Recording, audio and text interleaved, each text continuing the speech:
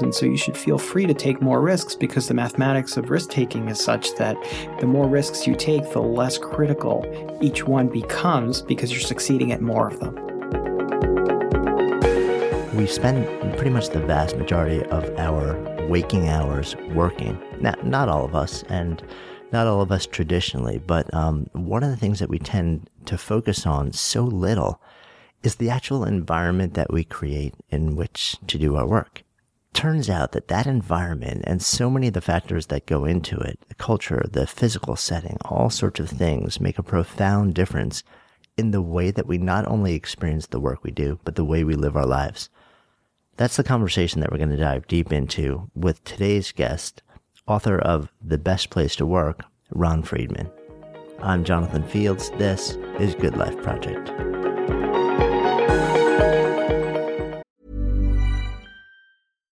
Hey, Dave. Yeah, Randy. Since we founded Bombas, we've always said our socks, underwear, and T-shirts are super soft. Any new ideas? Maybe sublimely soft. Or disgustingly cozy. Wait, what? I got it. Bombas. Absurdly comfortable essentials for yourself and for those facing homelessness. Because one purchased equals one donated. Wow, did we just write an ad?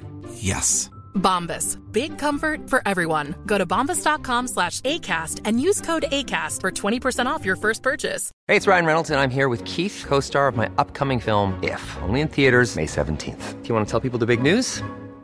All right, I'll do it. Sign up now and you'll get unlimited for $15 a month and 6 months of Paramount Plus Essential Plan on us. MintMobile.com/switch. Upfront payment of $45 equivalent to $15 per month. Unlimited over 40 gigabytes per month. Face lower speeds. Videos at 480p. Active Mint customers by 531.24 get 6 months of Paramount Plus Essential Plan. Auto renews after 6 months. Offer ends May 31st, 2024. Separate Paramount Plus registration required. Terms and conditions apply if rated PG. Good Life Project is sponsored by LinkedIn Ads. So as a business-to-business marketer, your needs are unique. B2B buying cycles are long and your customers face incredibly complex decisions. So isn't it time you had a marketing platform built specifically for you? LinkedIn Ads empowers marketers with solutions tailored for B2B. Imagine having direct access to 1 billion professionals, including 180 million senior executives and 10 million C-level leaders. With LinkedIn's powerful targeting tools built for B2B, you can drive serious results. LinkedIn Ads generated 2 to 5 times higher return on ad spend than other social platforms in the technology space. We've actually tapped the power of LinkedIn Ads a number of times ourselves, and the campaigns have been really successful. If you're ready to revolutionize your B2B marketing, try LinkedIn Ads with a $100 credit on your next campaign. Terms and conditions apply. Go to linkedin.com/goodlifeproject to claim your credit. That's linkedin.com/goodlifeproject, or just click the link in the show notes. Terms and conditions apply. I want to dive into your current work, and you got some fascinating stuff in your recent book, but I want to dive into your journey also because you're doing some really fascinating research. So tell me just sort of your general field of, what do you do now? What do you explore? What are the burning questions that really light you up? Well, I'm really interested in ways that we can take existing research and make it applicable to our everyday life, whether it be in the workplace or outside of work. But there's just so much information that psychologists have studied over the last few decades that just hasn't made its way into popular culture. And in large part, it's because if you are busy and you have a real job, you don't really have time to pore over academic journals. It's just not a realistic thing for you to do. And then even if you were to have that time, making sense or making the findings applicable is not something that is immediately obvious. And frankly, it's not a priority for a lot of academics. And also, academic research is not written for lay people to be able to understand. In fact, it's, from my understanding from people that I know in academia, it's written almost expressly for the opposite intent. It's like if a lay person can read your research report, eyebrows get raised within academic colleagues. In fact, it's gotten better in the last decade or so with books like, I want to say Dan Ariely, but it's not. Dan's got great books. Brene Brown also, coming from more grounded research. But what's Daniel Gilbert at Harvard? He was really a pathbreaker because I remember going into graduate school in the early 2000s, and it was really frowned upon to write a pop psychology book. And then when Dan Gilbert did a great job of doing so, and he's from Harvard. Happiness, right? Stumbling on Happiness. Right, yeah. Yes. And that cleared the path. I think Sonia Lyubomirsky followed. And all of a sudden now you have a lot of very respected academics writing these popular psychology books. And so it's nice that that's happening and that it is no longer the case that you just need to write for other academics. Is that really true though? Because I still get messages from people within academia that say that they're really looked at as being very unprofessional and not doing the work that they're there to do when they're writing for a mass popular audience, especially sort of like a pop science type of thing.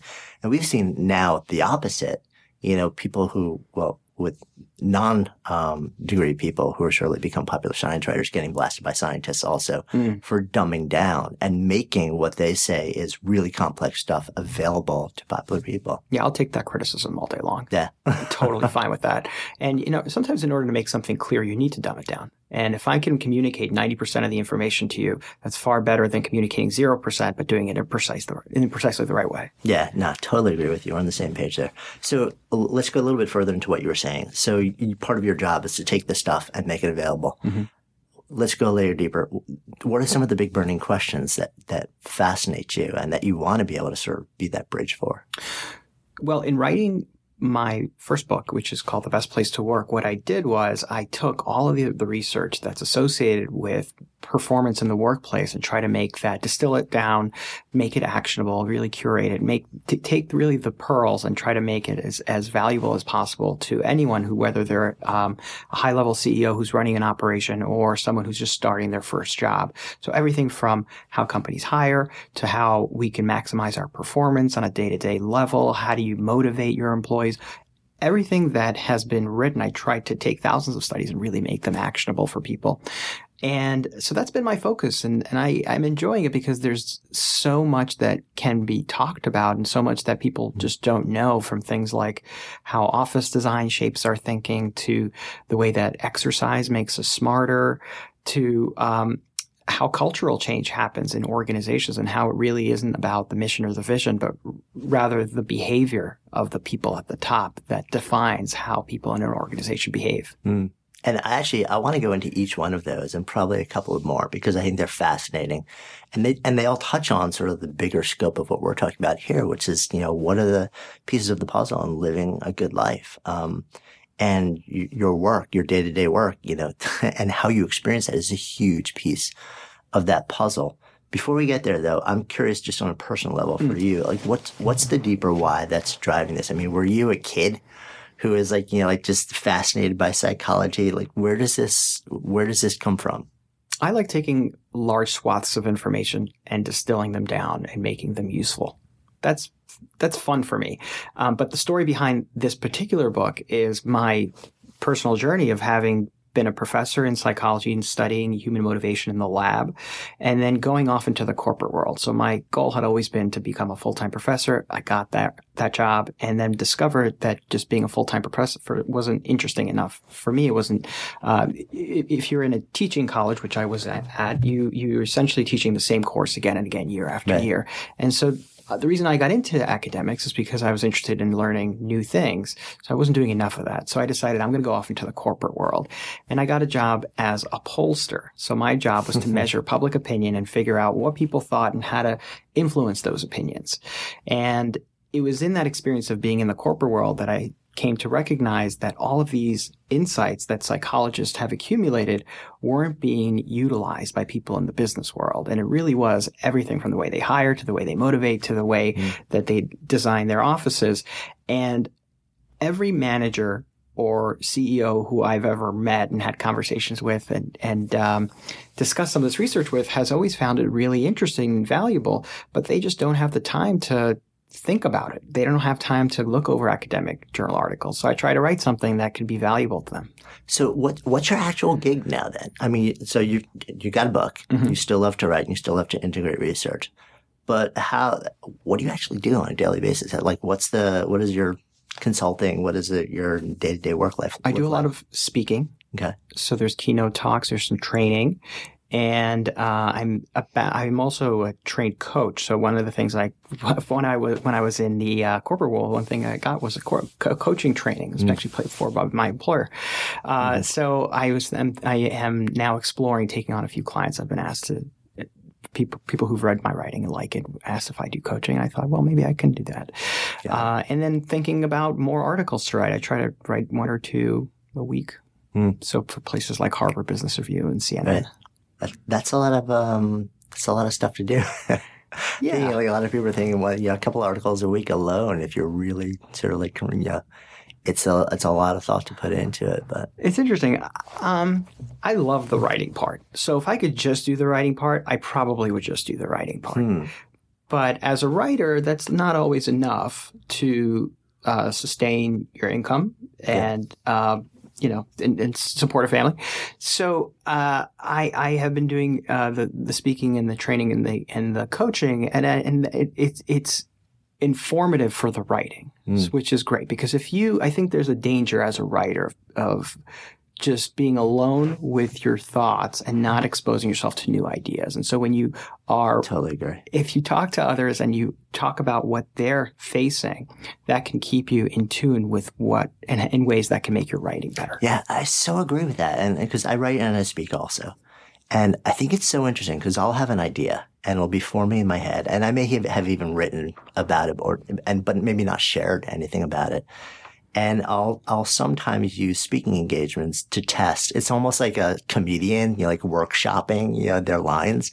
I'll use an engagement to test, to see how the ideas are landing, to see what are the questions that are coming up in the Q&A afterwards that either I got wrong in my initial round of thinking or just I didn't think about. Because a lot of times that, if you have an audience of hundreds or thousands of people and you have a Q&A with people who are, at least in my case, I assume that 99.9% are smarter than me, which is awesome because they can ask me questions, which help me learn about the thing that I'm discovering. So I so agree with you. I think as a writer, it's so helpful to kind of also be out there in the world, constantly presenting and sharing your ideas, and getting feedback on them if you're open to that. A lot of writers aren't. Yeah. No, I can't say I love negative feedback, but I think the negative feedback makes me a better writer. And I think we should all have an attitude of that whatever we do. And in fact, in the workplace, a lot of times what happens is you don't get feedback for 6 months or 12-month periods in the annual or biannual review. And often it's negative feedback is better than no feedback because then you can at least utilize that information to improve your skills. And so it's not a recipe for keeping people engaged by giving them feedback so infrequently. So, thinking people listening, they're like, wait, you're telling me negative feedback is better than positive feedback? No, not better than positive feedback, better than no feedback. Got it. So because if I'm doing my job on a day-to-day basis and I get no feedback and it doesn't come until 6 months later, then oftentimes, even if the feedback is useful, it feels like it's coming out of left field. And if the feedback feels like it's coming out of left field, then it makes me feel like my job isn't controllable. And if my job isn't controllable, my environment isn't controllable, that's a recipe for helplessness and disengagement.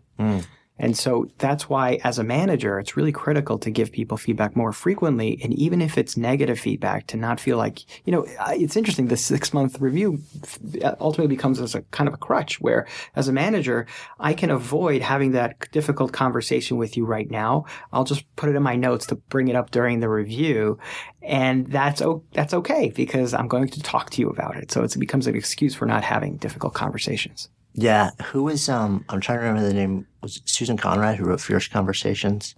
I've read the book. I don't remember the author's name. I know, but I think that's who it was. But yeah, I remember that same concept really stuck out for me from that, which is it's so out of context. And it's like you said, this feelings of helplessness, futility, because you can't, and it probably would have resolved itself or gotten better or gotten substantially worse. And like, I wonder if you had told me 6 months ago, we could have turned this into like, a great intervention where now I'm in a much better place, but instead it's just gone down and down and down. I guess that's a great example of what you were talking about of probably a lot of managers or culture creators kind of know this, but just the traditional way of doing things hasn't been that. And they just kind of go along with the way it's always been done, even though in your gut, because you don't get to the position of overseeing people unless you've been the people you're overseeing at some point also and had those frustrations of that same process. But then when you get to the higher point, I guess you just kind of say, well, I guess my job is to toe the line at this point. Yes, and I think that's why it's so critical to look at the data. About 10 years ago, a book called Moneyball came out that completely revolutionized how baseball teams looked at talent. It used to be thought that if we just accumulate enough home run hitters, we'll have a winning team. But when baseball teams started looking at the data by conducting regressions, they discovered that, in fact, it's on-base percentage that's the critical factor, getting players who are going to take walks and hit singles, because the more players you have on base, the more likely they are to score. And today, just about every sports team, major professional sports team, has an analytics person on staff that looks at the metrics and figures out what's working, what's not working. I think we're going to see more workplaces have a metrics person in the years to come looking at engagement, because that's what, when you look at the data of what really gets people engaged, it's not these fancy perks or amenities. It's not the high-paying jobs. It's not the fancy offices, but rather it's having your basic human psychological needs fulfilled. And one of those needs is the need for competence. So feeling like you're good at your job, but also the feeling like you're growing on your job, feeling like you're growing your competence. That's why feedback is so critical, because if I don't have feedback, I can't grow my competence. Yeah, and I guess the regularity of that feedback is so critical too. Does that relate also to like Teresa Amabile's work on sort of regular progress and regular feedback driving that progress? Yeah. So one of the factors that she finds in her work is that feeling like you're making progress is critical to feeling like you have had a good day at work. And there's no question that part of the reason that that is true is because it feeds our need for competence. And this is one of those things that is interestingly underutilized at most jobs. At most places of employment, what happens is jobs get easier over the long term. So the more you work at a particular job, the easier it becomes. And so in the book, I talk about video games as the alternative to this. Why are we so interested in playing these games that have no real utility for us? And one of the things that makes these video games really interesting and addictive is that they have a feature called progressive difficulty. They get harder. Every level gets harder. You get good at the game, you go to the next board, it's harder to do. And at most jobs, it's the opposite trajectory, where it becomes easier the longer you do. And so if you're looking to keep people engaged, you can really learn a lot from a video game by building in confidence-building experiences so that people continue to feel like they're growing on the job. Yeah, which is counterintuitive for a lot of people, because you almost think that, going back to my example of being at a law firm, it's kind of like, well, you work really, really, really hard until you get to that place where you're a partner, and then like a senior partner, and then you can kind of just kick back and coast. And I guess this goes back to Dan Gilbert, right? Like effective forecasting. We think we'll know how we feel when we get to that place, but we absolutely have no clue how, and we're usually dead wrong, And what you're saying is that, the sort of like that aspiration to get to that place where we can kick back, we may be bored out of our minds and disengaged, that we're just completely disinterested in actually being there once we're there. Yes. And I think there's so much that we as individuals can learn from that, not just managers. In terms of, for example, applying this to vacations. When you think about looking ahead to your next vacation, you might say, I'm going to go to Cancun and lay down on the beach for 7 days and do nothing. And you know what? Day 2, you're bored out of your mind. Yeah. That's for me, it takes about 20 minutes. Right. And so thinking about what am I going to do to feel like I'm growing is critical, not just for vacations, but also when you're looking at your next job. So rather than just choosing a job based on the salary or the title or the prestige, look for a job with as much growth opportunities as possible, as much variety of tasks as possible, because that is what's going to keep you engaged.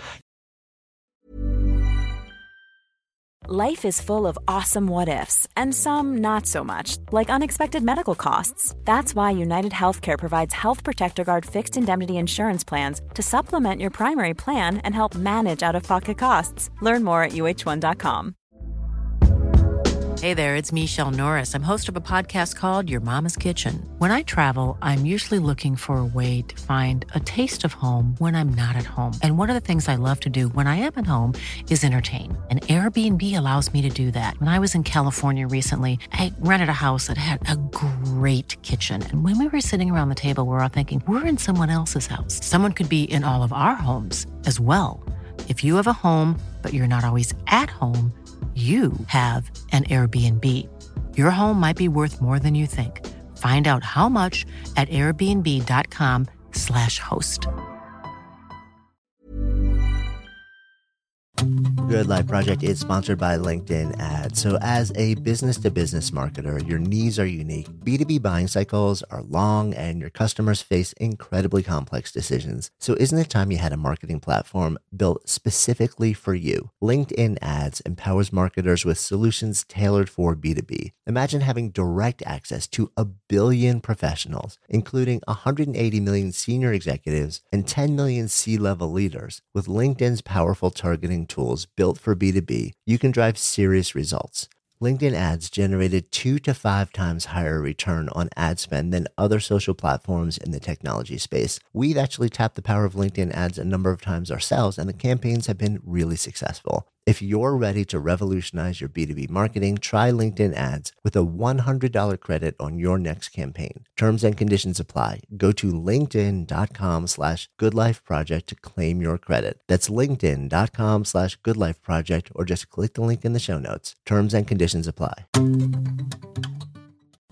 Good Life Project is sponsored by Lexus GX. So have you ever owned something that inspired you to just up your game? For me, it was this high-end mountain bike. I love the ultralight frame, the suspension, the precision gearing, and I realized it deserved to be ridden to its full potential. So I started training harder so I could experience the joy it could give back to me. And it paid off. That bike helped me discover just new levels of performance and straight up joy. When we own exceptional things, they inspire us to do exceptional things. The all-new Lexus GX has an exceptional capability that will have you seeing possibilities you never knew existed. Its advanced technology and luxurious interior mean that wherever you go, you'll never go without. Imagine tackling rugged landscapes with the available 33-inch all-terrain tires and multi-terrain select, then unwinding with the available front-row massaging seats. This is a vehicle that inspires you to go further, to live up to its full potential. So why settle? Live up to the all-new Lexus GX. Luxury beyond limits. Experience amazing at your Lexus dealer.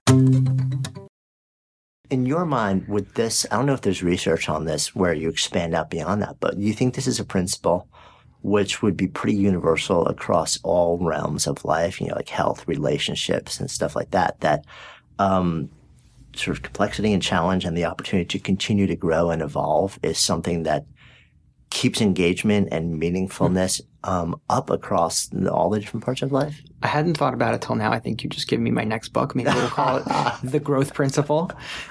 How development is the key to happiness in life. But I think it's totally true. I think if you look at what leads people to be passionate in their relationships with their loved ones, it's having new experiences together. So now you're kind of both experiencing new things together. So rather than spending another night on the couch watching House of Cards, why not take a dance class or do some rock climbing together? If it's a new experience for both of you, chances are that's going to be better for your relationship than just doing the same old thing again. Yeah, and I guess it makes sense also on just a level of physicality. I'm just thinking about health and exercise and movement too. Our bodies adapt and become efficient pretty quickly. And to keep growing, to keep feeling good, you kind of have to shock the system to a certain extent and bring novelty into it.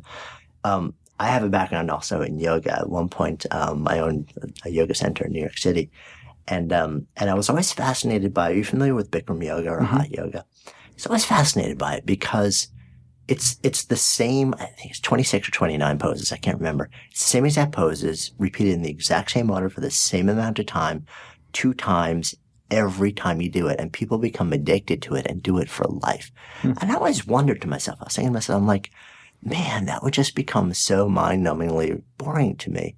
And then I've done a bunch of it, and what I realized is that part of the genius of the sequence is that the postures that are chosen are postures where the potential level of expression for each posture ranges from absolute newbie to that posture could be expressed in a way that would take years for your body to be able to sustain healthfully and adapt to. So within what seems to be just this limited repetitive thing, the opportunity for growth within a really fixed sequence of postures is actually pretty astonishing. And I think it's almost like golf in that it's like you're in a room and you constantly see people who are expressing at that next level, and you aspire to that, but you can't get there. And so it keeps you kind of yearning to be in that place, and it keeps you, and so many people in it for years and years and years. It's interesting. It probably can extend the metaphor to golf. For me, golf is one game. For the professional, it's a completely different game. Right. But yet we're both doing the same thing. Yeah. So interesting. We are strange beings, huh? So let's talk about, we kind of start to segue into your work and to the current book to a certain extent. Let's dive in a little bit more deliberately. You threw out a couple of big ideas and things that are sort of like big focal points for your current work. Let's maybe dive into a handful of those one at a time. So got a favorite one you want to start with? So there's a lot in here. But we could talk about interviewing if you like. You could talk about the impact of daylight on our performance, exercise. Let's talk about daylight. Okay. As we're sitting here in this sort of like darkly lit studio room, it's like the bat cave. Yeah. So this is one of the most more surprising things that I uncovered while doing the research for the book is that daylight impacts our performance at work, and you can actually predict how satisfied people are at their job by the amount of daylight entering the office space, which is really remarkable. And in part, it's because daylight is healthy for us. So when we're around daylight, it gets our body producing more serotonin, which puts us in a better mood. It gets our body also producing more melatonin, which allows us to sleep better at night. And it lowers our blood pressure. So all of these things are positioning us to perform our job a little bit better. And so, for a lot of offices, a lot of people, unfortunately, are stuck at cubicles that don't have any daylight. And so in those cases, you really want to think about taking that spring walk during lunch or scheduling intermission on your calendar and taking a walking meeting with a colleague rather than simply resigning yourself to going to the same drab conference room again and again. Yeah, which is so interesting because for me, we're recording this and it's the tail end of winter in New York, although, it feels like a long tail end. But as soon as it starts to get warmer, I schedule almost all of my meetings as walking meetings. If people want to meet me in New York City, you can pretty much guarantee we're going to be either in Central Park or along, the Hudson River somewhere. And because it just feels better for me. It feels better to be outside. And I feel like my brain works better. I feel like if we're going to have a conversation and it may be a solution-oriented conversation, you're going to get better output from me if we're outside. Is that borne out by science at all? Well, you're clearly elevating your heart rate. So you are getting more blood flowing to your brain, which enables you to focus a little bit better. But there's a level at which there's too much, right? So if you're on the treadmill, you can't expect to have your best ideas necessarily. And so there's an optimal level to aim for. The other thing is you're exposing yourself to different stimuli. And so because you're no longer surrounded by the same setting as you might otherwise be, you're more likely to have creative ideas. Now you're making different connections than you otherwise would if you were sitting at your cubicle. So there are reasons to believe that that's true, that having an outdoor meeting can make you more creative. But I would warn against thinking that is going to be ideal for every task, right? So no one setting is going to be perfect for every task. And this is one of the things that I think more organizations need to realize is in a lot of cases, people are assigned to a desk regardless of their job function. So if you're marketing or you're sales or you're a creative, you're going to get the same space because this is our office space and now your job is to deal with it. And a far better approach, I think, is to give people a selection of settings. So giving them that space that they can customize and then offering them perhaps a thinking room, a space rather than taking a room and isolating your most talented executive. Why not create the office thinking room where people can go in and do some focused work, or maybe have another room that is designed to spark creativity. And so we know from the research that being around nature in the form of maybe aquariums or having a view of the outdoors, that tends to help us be more creative in our thinking, having rooms with tall ceilings, things like that.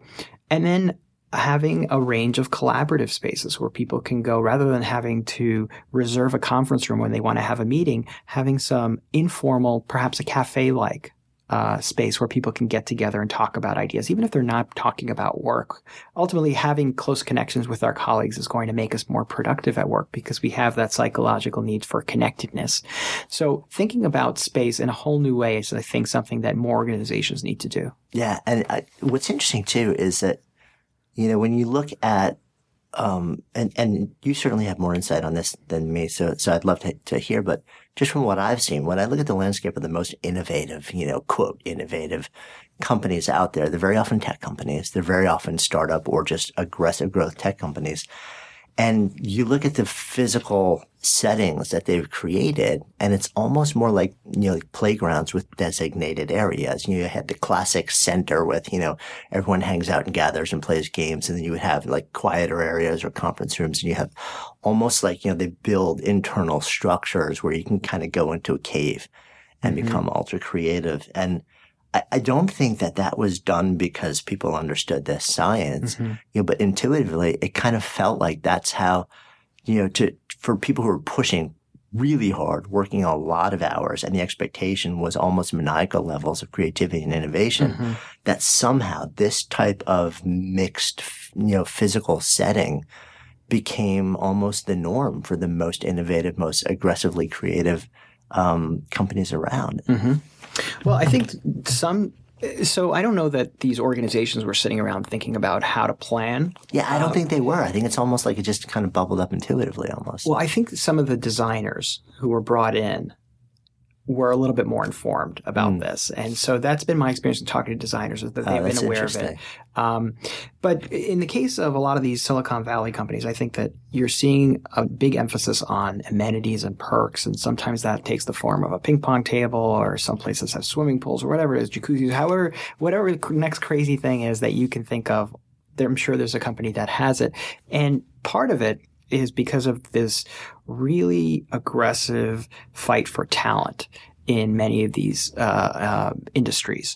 So that's part of it. So they're trying to outdo each other by having the coolest thing that people can talk about. But that isn't necessarily ideal when it comes to building a great workplace.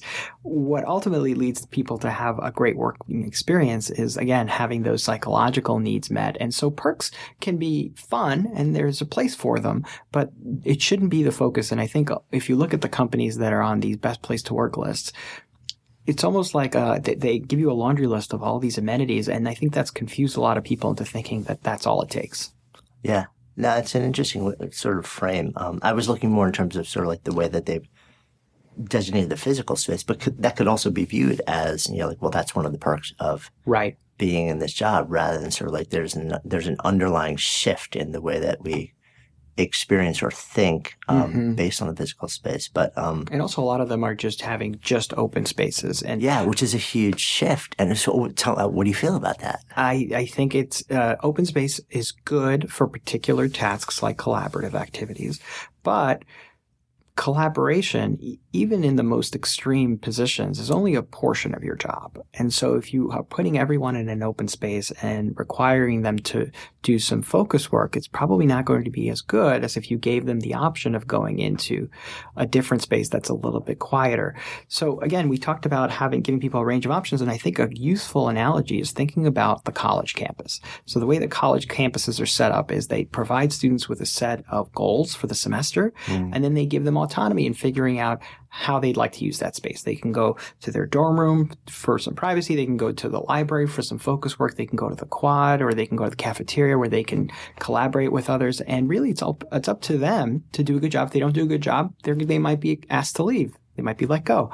And I think if we built our companies in a way that reflects that same approach, I think you'll find that people are a lot more satisfied in their job, but they're also more productive for their companies. Yeah. So think campus instead of compound. Perfect. Yeah. No, I like that. Yeah. And it's interesting also because, the idea of the open desk, and Susan Cain is a friend of mine who wrote Quiet, and the whole exploration of working within a culture where you have something like, 25, 33% of people there are going to have some level of moderate to high level of introversion and sensitivity to being around other people. But you don't want to, and for decades, the general workforce has exalted, be as extroverted as you can. Like there's something wrong with you if you're not the raging extrovert in the room. And that's tamped down. It's destroyed so much contribution by people who tend towards the more introverted, sensitive side of the spectrum. Very often, those are also the same people who are deeply contemplative and have extraordinary ideas. Mm-hmm. But a lot of that happens in a quieter, sort of less interactive setting, at least the early stages.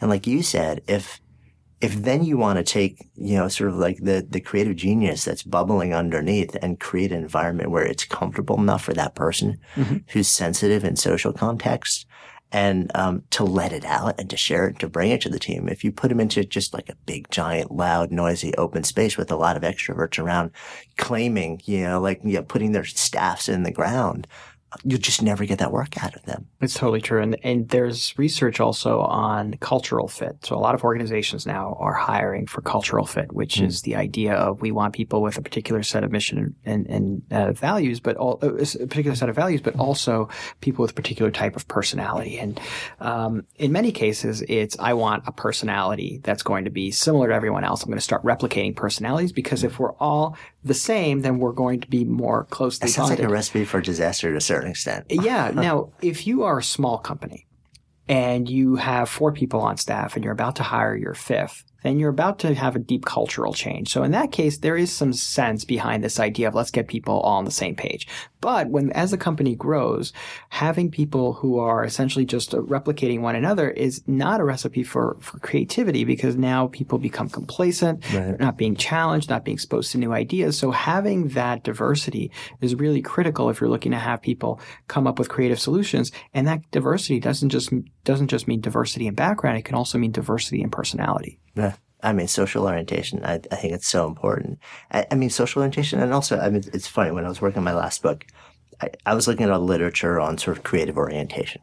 And there's a lot of debate and a lot of, these are the stages of creativity.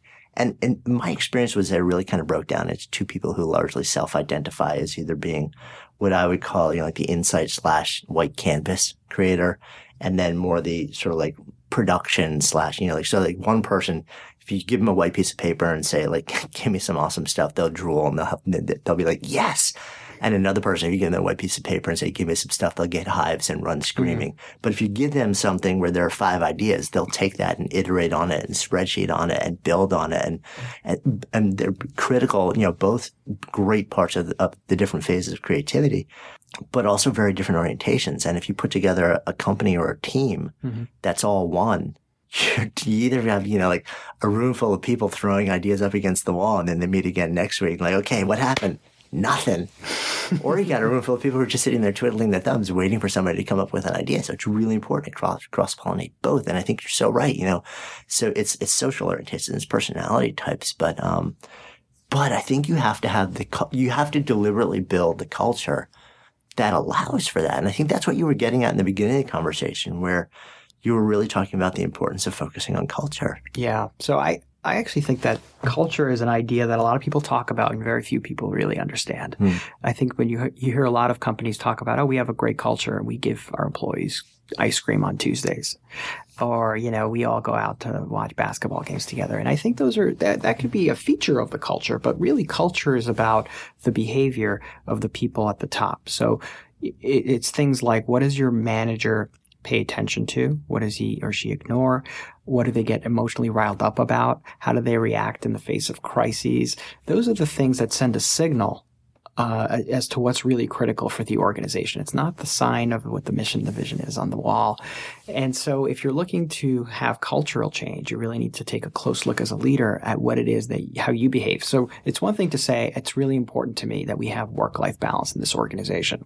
But if you're still sending emails at 10 o'clock at night or responding to memos on Sunday morning, that sends a signal to your employees that these are the behaviors that are valued.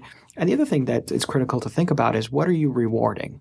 So if the people in your organizations who are getting promotions are the ones who are pulling out all-nighters, or you're issuing congratulations to people for working really, really hard for extended periods of time. I understand if it happens to happen occasionally, but if it's going on all the time, those are the people who get rewarded, whether it be with pay or prestige or even just attention, then those are the behaviors that are going to get reinforced and become part of the culture.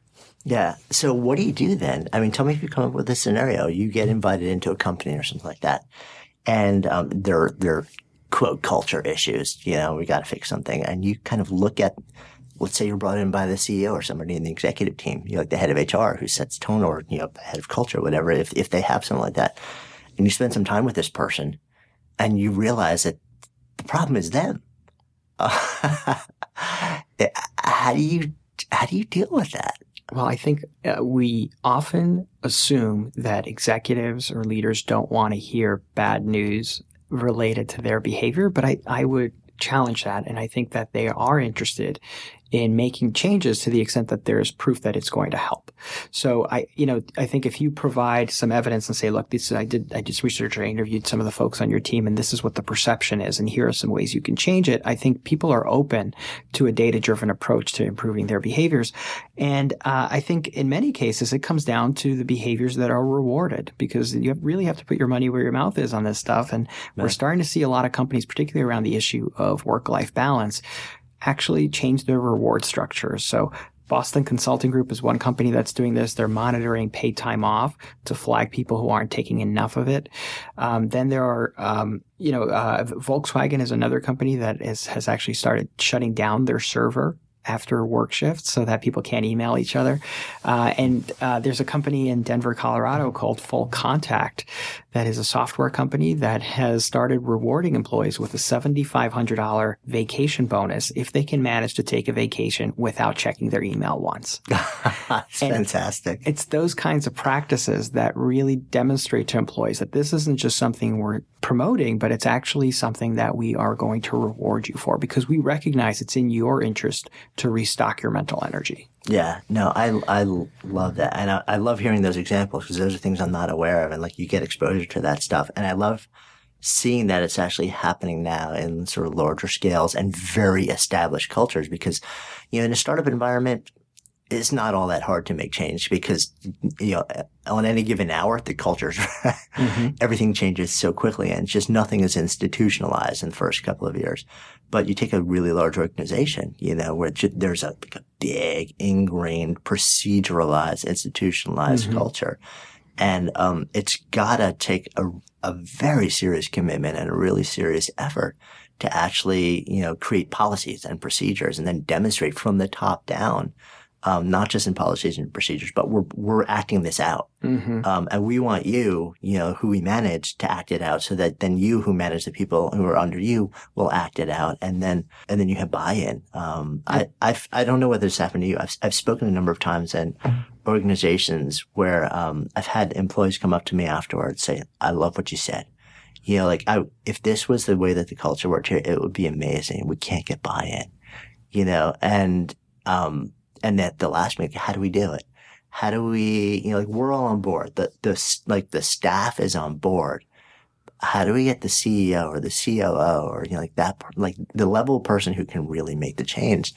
How do we get them to buy in? What's interesting to me is one or two times it was that person who brought me in. But it wasn't really, I was brought in once, to run a meeting and talk about, you know, uncertainty and managing uncertainty and culture around that. And the person who brought me in was the head of the company. And, besides coming to the meeting that, everyone was asked to come to a half an hour after everybody else, and then on the cell phone the entire time, right? Offering up an agenda that was radically different than what people were told was going to happen. Sprung it on everybody, announcing some really unfortunate results about engagement in the company, and then saying, we need answers. And wondering what the problem was, you know, and it's interesting to try and sort of like bridge that gap when the person at the top, some people are open, some people aren't. Like, is it possible to almost grassroots this up from the bottom, where it becomes something where the person or the team at the top has to change, or else the company goes down in flames? Well, I think this is why it's so interesting to, when you look at the data and you make the data-driven case to people who are in management positions, that this affects your profitability. Yeah. And so that's why, the bottom line is always the ultimate convincer. Yeah. And I didn't write this book because I thought, okay, it would be nice if we had some better workplaces and people can go home and live happier lives. Wouldn't that be wonderful? I don't think that's a convincing case for people. And I think that all of this research supports the idea that you can have greater engagement and then also lower turnover. So if you have lower turnover because your employees are experiencing their psychologically fulfilling jobs, that means you're not only retaining your top performers, but you're spending less money attracting new employees and training them. So, there's research showing that people who are checking their emails in the evenings and on the weekends, those are the people who tend to be the least engaged a year later. And it's presenting evidence like that to business owners that I think really is eye-opening for them and helps them recognize that there are easy things that they can do that don't have to be wildly expensive. Not every company can afford a $7,500 vacation for all of their employees, but what they can do is a very easily applicable approach is to incorporate email tools that allow managers to continue to write their emails at 10 o'clock at night, but have them arrive in the employee's inbox at 9 o'clock the following morning. And that enables people to still capture their creative ideas and still feel like they're getting work done, but doesn't get everybody involved in a back and forth that goes on past midnight. That's just not beneficial to the company over the long run. Yeah. One of the things that you talk about also is the culture around failure. Talk to me a little bit about sort of your philosophy and what you've seen around this. Well, first of all, this is interesting. A lot of people who've read the book talk about this chapter on, I think it's called Success is Overrated. And it's all about about these companies that are actually rewarding their employees for taking risks and failing. And it's because they recognize that over the long run, they're going to have better products and more creative solutions if employees are empowered to take risks. Now, I do want to say that I don't think all failure is good. So there's bad failure. There's failure that's caused by inattention or lack of ability. And those aren't the types of failure that you want to reward as a manager. But there are some types of failures that are beneficial for your company, like failure caused by experimentation or intelligent risk-taking. Those are good kinds of failures. And so what's really critical is for managers to look at why the failure happened rather than just treating all failures as bad. So put another way is make the goal let me put it this way. Rather than making perfection the goal, make improvement the goal. And if you can empower people to take risks and then learn from them and then improve their performance, they're going to be more satisfied in their job and ultimately do a better job for you. And as an example in the chapter from research conducted in Harvard looking at nurses. So nurses so what the researchers were trying to look at is how well people got along within a unit and then how many mistakes they made. And so they assumed that if a nursing unit got along really well, there would be fewer mistakes because there's better communication and so forth. But what they found is the opposite, is that the nurses who had the best communication actually had the most mistakes. And as it turns out, it's not because they were actually committing more mistakes compared to those who had worse communication, but rather it's because they were more comfortable owning up to those mistakes. So they were better able to diagnose what was going wrong, make adjustments so that they wouldn't happen in the future. And that's really critical because as a manager, if mistakes are happening and you have this attitude of, I'm not going to allow mistakes, we cannot fail here, then what's going to happen? People are going to cover up those mistakes. And if there are mistakes happening and you're not aware of them, that's a dangerous problem because you can't address it. Yeah. And I think there's a really powerful parallel to both entrepreneurship and life. Mm-hmm. Good Life Project is sponsored by Lexus GX. So have you ever owned something that inspired you to just up your game? For me, it was this high-end mountain bike. I love the ultralight frame, the suspension, the precision gearing, and I realized it deserved to be ridden to its full potential. So I started training harder so I could experience the joy it could give back to me. And it paid off. That bike helped me discover just new levels of performance and straight up joy. When we own exceptional things, they inspire us to do exceptional things. The all-new Lexus GX has an exceptional capability that will have you seeing possibilities you never knew existed. Its advanced technology and luxurious interior mean that wherever you go, you'll never go without. Imagine tackling rugged landscapes with the available 33-inch all-terrain tires and multi-terrain select, then unwinding with the available front-row massaging seats. This is a vehicle that inspires you to go further, to live up to its full potential. So why settle? Live up to the all-new Lexus GX, luxury beyond limits. Experience amazing at your Lexus dealer. Hi, I'm Daniel, founder of Pretty Litter. Cats and cat owners deserve better than any old-fashioned litter. That's why I teamed up with scientists and veterinarians to create Pretty Litter. Its innovative crystal formula has superior odor control and weighs up to 80% less than clay litter. Pretty Litter even monitors health by changing colors to help detect early signs of potential illness. It's the world's smartest kitty litter. Go to prettylitter.com and use code ACAST for 20% off your first order and a free cat toy. Terms and conditions apply. See site for details. Imagine the softest sheets you've ever felt. Now imagine them getting even softer over time. That's what you'll feel with Boll & Branch's organic cotton sheets. In a recent customer survey, 96% replied that Boll & Branch sheets get softer with every wash. Start getting your best night's sleep in these sheets that get softer and softer for years to come. Try their sheets with a 30-night guarantee. Plus, get 15% off your first order at bollandbranch.com. Code BUTTERY. Exclusions apply. See site for details. A couple of years ago, Eric Ries came out with a book called The Lean Startup, which essentially said, you know, that your purpose when you're launching something is it's not to succeed. It's like you're a learning organization. You're a learning organism. Like your primary metric is learning. You know, it's let's run a series of experiments, iterations, where the goal is what can we learn? What can we validate or invalidate?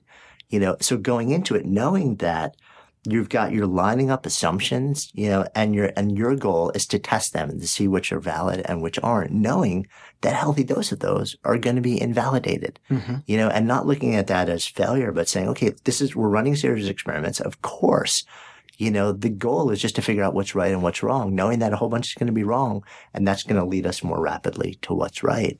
And I think it also flows out into life in general. If you take this sort of almost, you know, life is a series of experiments, and my job is ultimately, you know, I want to get to a place where I feel like, you know, quote, I've succeeded on some level. But especially in the early stages, you know, in the first half of life, a lot of it is, well, what if I actually said, what if I really, my job is to run a series of experiments to figure out what I'm about, like what lights me up, how can I contribute to the world, you know, how do I relate to other people who are the people I like to relate to, you know, how can I be of service, all these different things, how can I express myself, without this maniacal quest, say this has to be figured out now. But I think an interesting thing happens in life, which is that we become bound to long-term high-level financial obligations long before we figure out the answer to those questions, and feel that because of that, we're no longer in a position to continue to run those experiments. And in a weird way, I think some organizations experience the same thing. That's a very deep thought. I don't know couldn't if it's agree that more. deep. No, I thought that was great. I completely agree with you. I am smiling the whole time as you're speaking. I think that's a great point. And I think what's really critical and can be really liberating for people is to recognize that ultimately people know you and associate your successes with you far more than your failures. And what I mean by that is, and I give this example in the book about Donald Trump and how when Donald Trump walks into the room with his supermodel wife, we don't see a long line of women who have rejected his overtures. We just see his supermodel wife. And I think the same is true for our accomplishments at work and just accomplishments in life. And so you should feel free to take more risks, because the mathematics of risk-taking is such that the more risks you take, the less critical each one becomes, because you're succeeding at more of them. And so I think more organizations start thinking this way and look at the example of Google. We're all familiar with the 20% time, and look at what that's yielded. It's yielded Gmail and all of these other highly successful programs. And so rather than putting all of our eggs in the risk bucket, rather just associating a little bit of time and devoting it to continuing to grow and to try out new things can really help. Yeah. And I guess there's probably some kind of almost like a sweet spot between, you know, like a small enough amount of time that it's not massively disruptive to the like day-to-day operations of what you're doing, but enough time so that you have enough experiments so that like, you know, the rule of numbers starts to come into play, you know, where you've got enough successes that will sort of like largely outmow the impact of the failures, you know, whereas, you know, you don't show up at a blackjack table and play one hand. Right. Yeah, and I can tell you it's true in my life. I mean, I take risks all the time. And as a writer, you're trying out new things. You're also trying to reach out to different editors, and sometimes it works, sometimes it doesn't work. And I know that as a writer also. It's like, I mean, you get knocked down a lot, And people don't see that. They don't know that. So, I used to work in politics before I got into academics, and people look at politicians and they see them on stage and they think, wow, isn't that glamorous? But the majority of the time that politicians spend in their life is in a dark room making phone calls asking for money. They're glorified telemarketers in a lot of instances. And so the day after you win a big election, everyone's like, wow, what are you doing now? And you know what? They're back in that room making those phone calls. It's the same thing as a writer. Your book comes out, you're still writing articles, still sending emails. And sometimes it works, sometimes it doesn't. But if you're not taking those risks and you're not trying to move ahead, you're never going to get there. Yeah. And I think taking those risks, and also taking the risks in terms of, it's kind of coming full circle, right? Like, you've also got to take the risks internally in terms of, okay, I'm going to write about something that makes me nervous here, and let me write about something that's going to push me as an artist, as a creator, as a, whatever it may be. It's the external risk, and it's also, it's the, Brene Brown, like, it's a deeper, more vulnerable risk of just sharing more of who you are and putting that into the world and risking being judged. I think one of the big fears around failure is it's the judgment element of it. Some really fascinating research around uncertainty. So Daniel Ellsberg, sort of the famous Ellsberg paradox about how we run from uncertainty. There was some later research that actually slightly modified his paradox, where people could sort of choose an uncertain choice, but the experiments were structured so that they were led to believe nobody would ever know what their choice would be. And that completely eliminated the bias away from uncertainty. So there's this huge social context to failure, which is, it's partly about, like, fear of loss, but a huge amount of it is fear of being judged for having chosen the riskier path and then getting it wrong.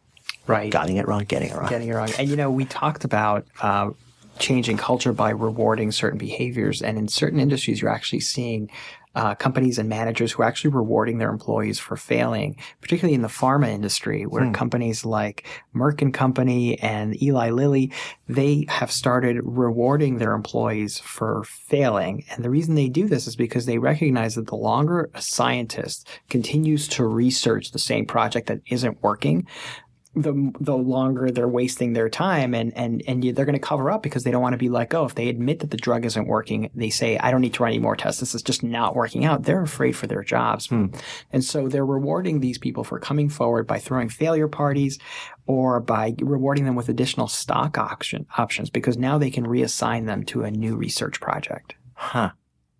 That's amazing.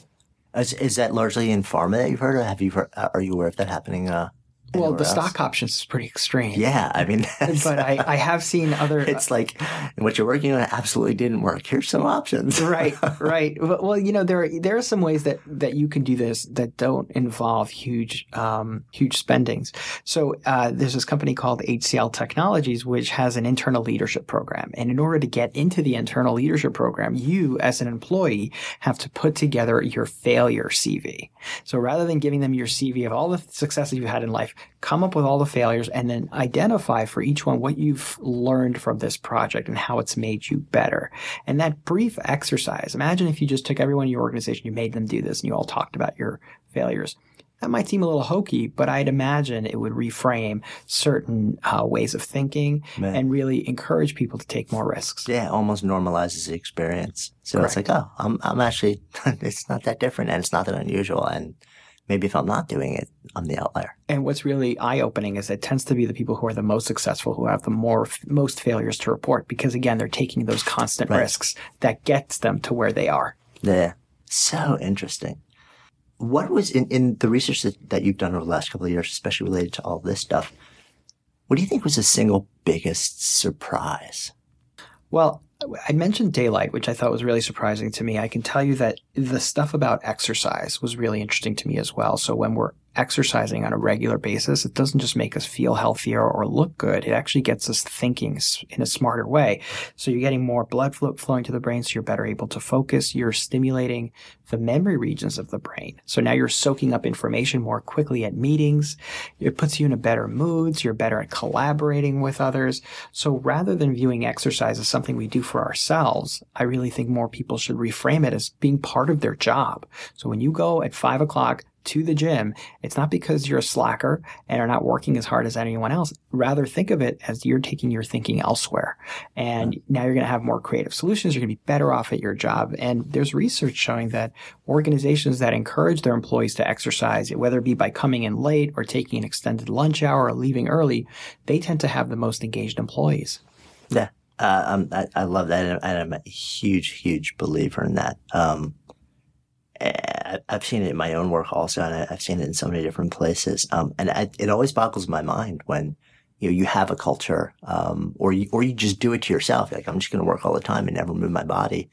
And at the same time, you're holding yourself to this standard of, like optimal cognitive performance and creativity and innovation and job performance. And it's like, you're destroying your ability to actually achieve that standard or come anywhere close to it. And so the single biggest excuse is always, I don't have time, which is just complete fabrication. It's like, you don't have time not to exercise, but until you're exercising and you experience, the cognitive, the creative, the productive boost that it gives you, I think you don't get how powerful an effect it is. Well, this is where coaching can really help. I think when people say, I don't have time, what they are really saying is, I don't consider it a priority in the time I have available. So when you reframe it in the sense of, this is going to open up more time for other things because now you're going to be doing those other things in a quicker fashion.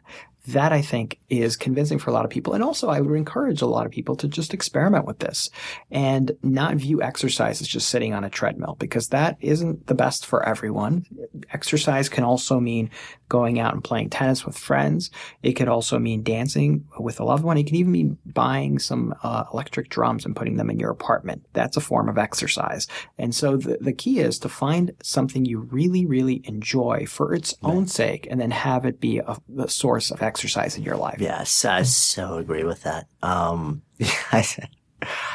not a huge fan of the sort of a repetition and distraction approach to exercise. It doesn't work. It doesn't last. It makes you think you hate exercise when in fact you just hate the fact that human beings are wired to despise repetition so much that, the average club, invests in massive entertainment systems to distract you from how mind-numbing, like your standard rows and rows and rows of revenue per square foot maximizing, like repetitive motion machines.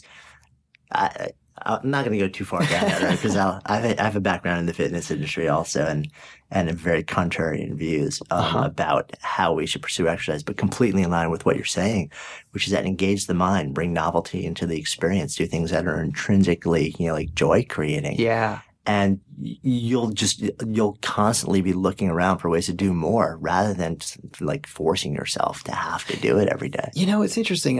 It's gotten me thinking about some things, just this conversation. So it's not that you hate exercise, you just haven't found the right exercise. Yeah, exactly. But, in all those examples that I brought up about tennis or dancing or playing the drums, it's combining both physical and mental exercise. Right. Together. It has to be, you've got to engage the mind. Yeah. So, but for my wife, I could tell you, she goes on the treadmill, she watches HGN Network, she's perfectly happy. That would kill me.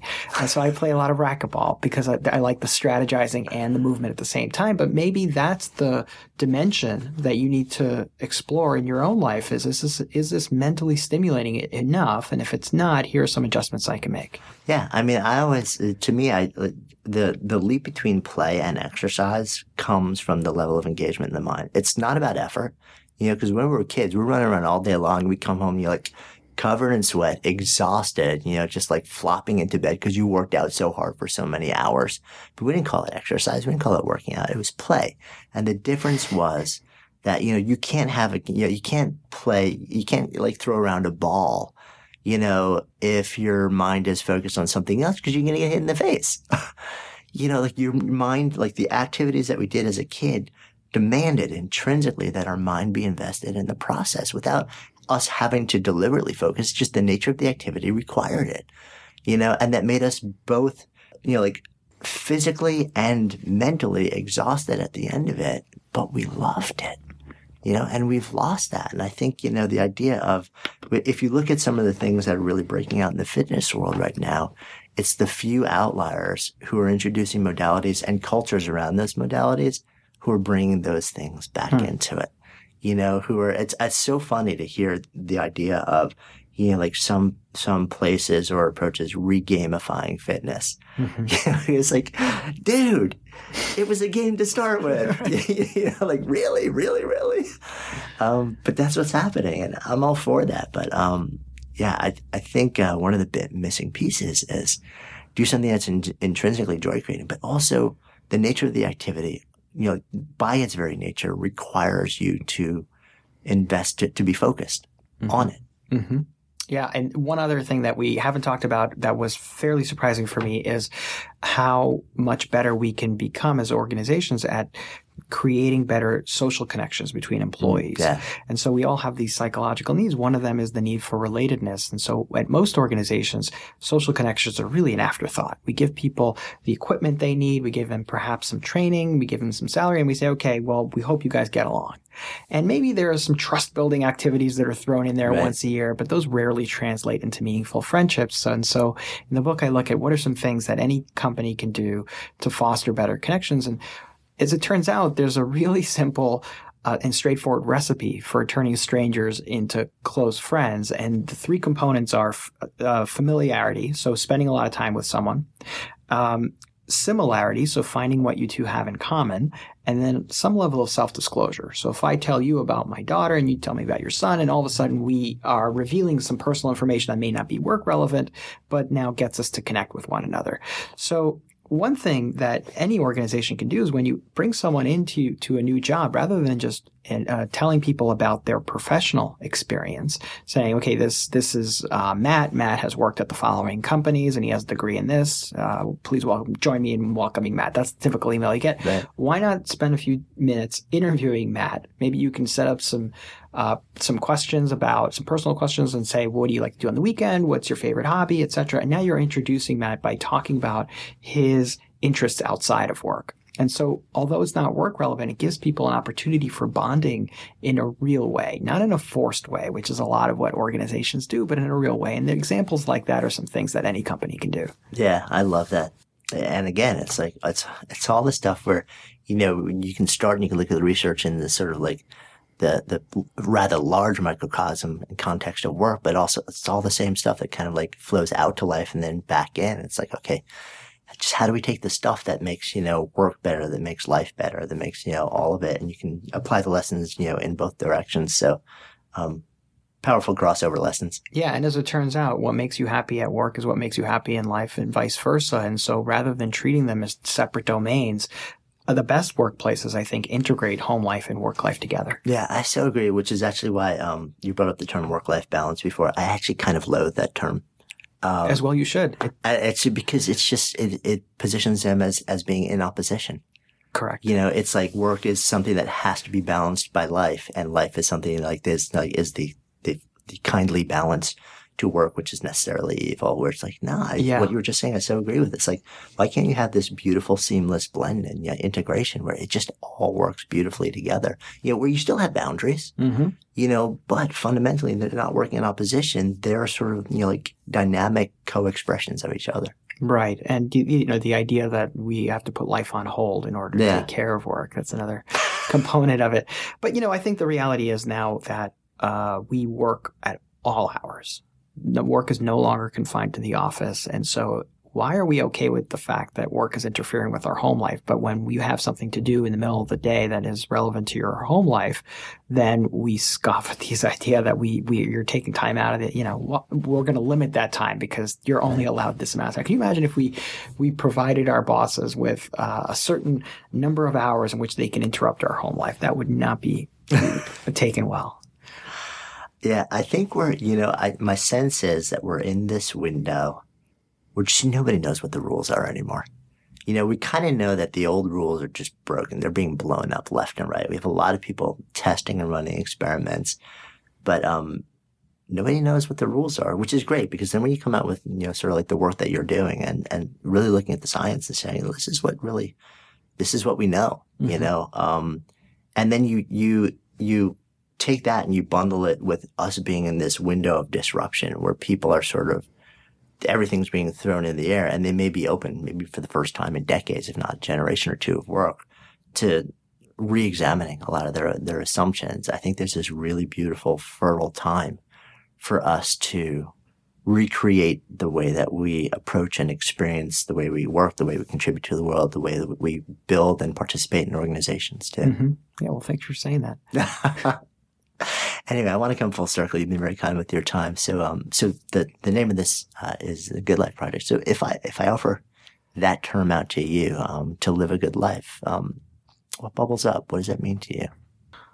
Well, not to be repetitive, but it really does come down to having your psychological needs fulfilled. It's having opportunities to grow your competence, to feel like you're doing the work that you want to be doing, and to feel like you're respected and valued by the people around you. And I think that you were talking about work, but in many ways, this discussion is about life.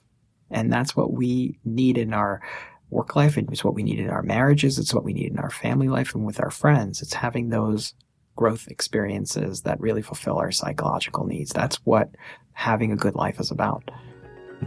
Love it. Thank you so much. My pleasure. Hey, I really enjoyed that conversation.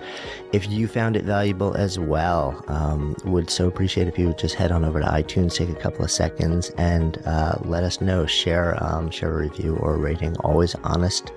And if you found this episode, the conversation, valuable, and you think other people, maybe friends or family, would enjoy it and benefit from it, go ahead and share it with them as well. And as always, if you want to know what's going on with us at Good Life Project, then head over to goodlifeproject.com. And that's it for this week. I'm Jonathan Fields, signing off for Good Life Project.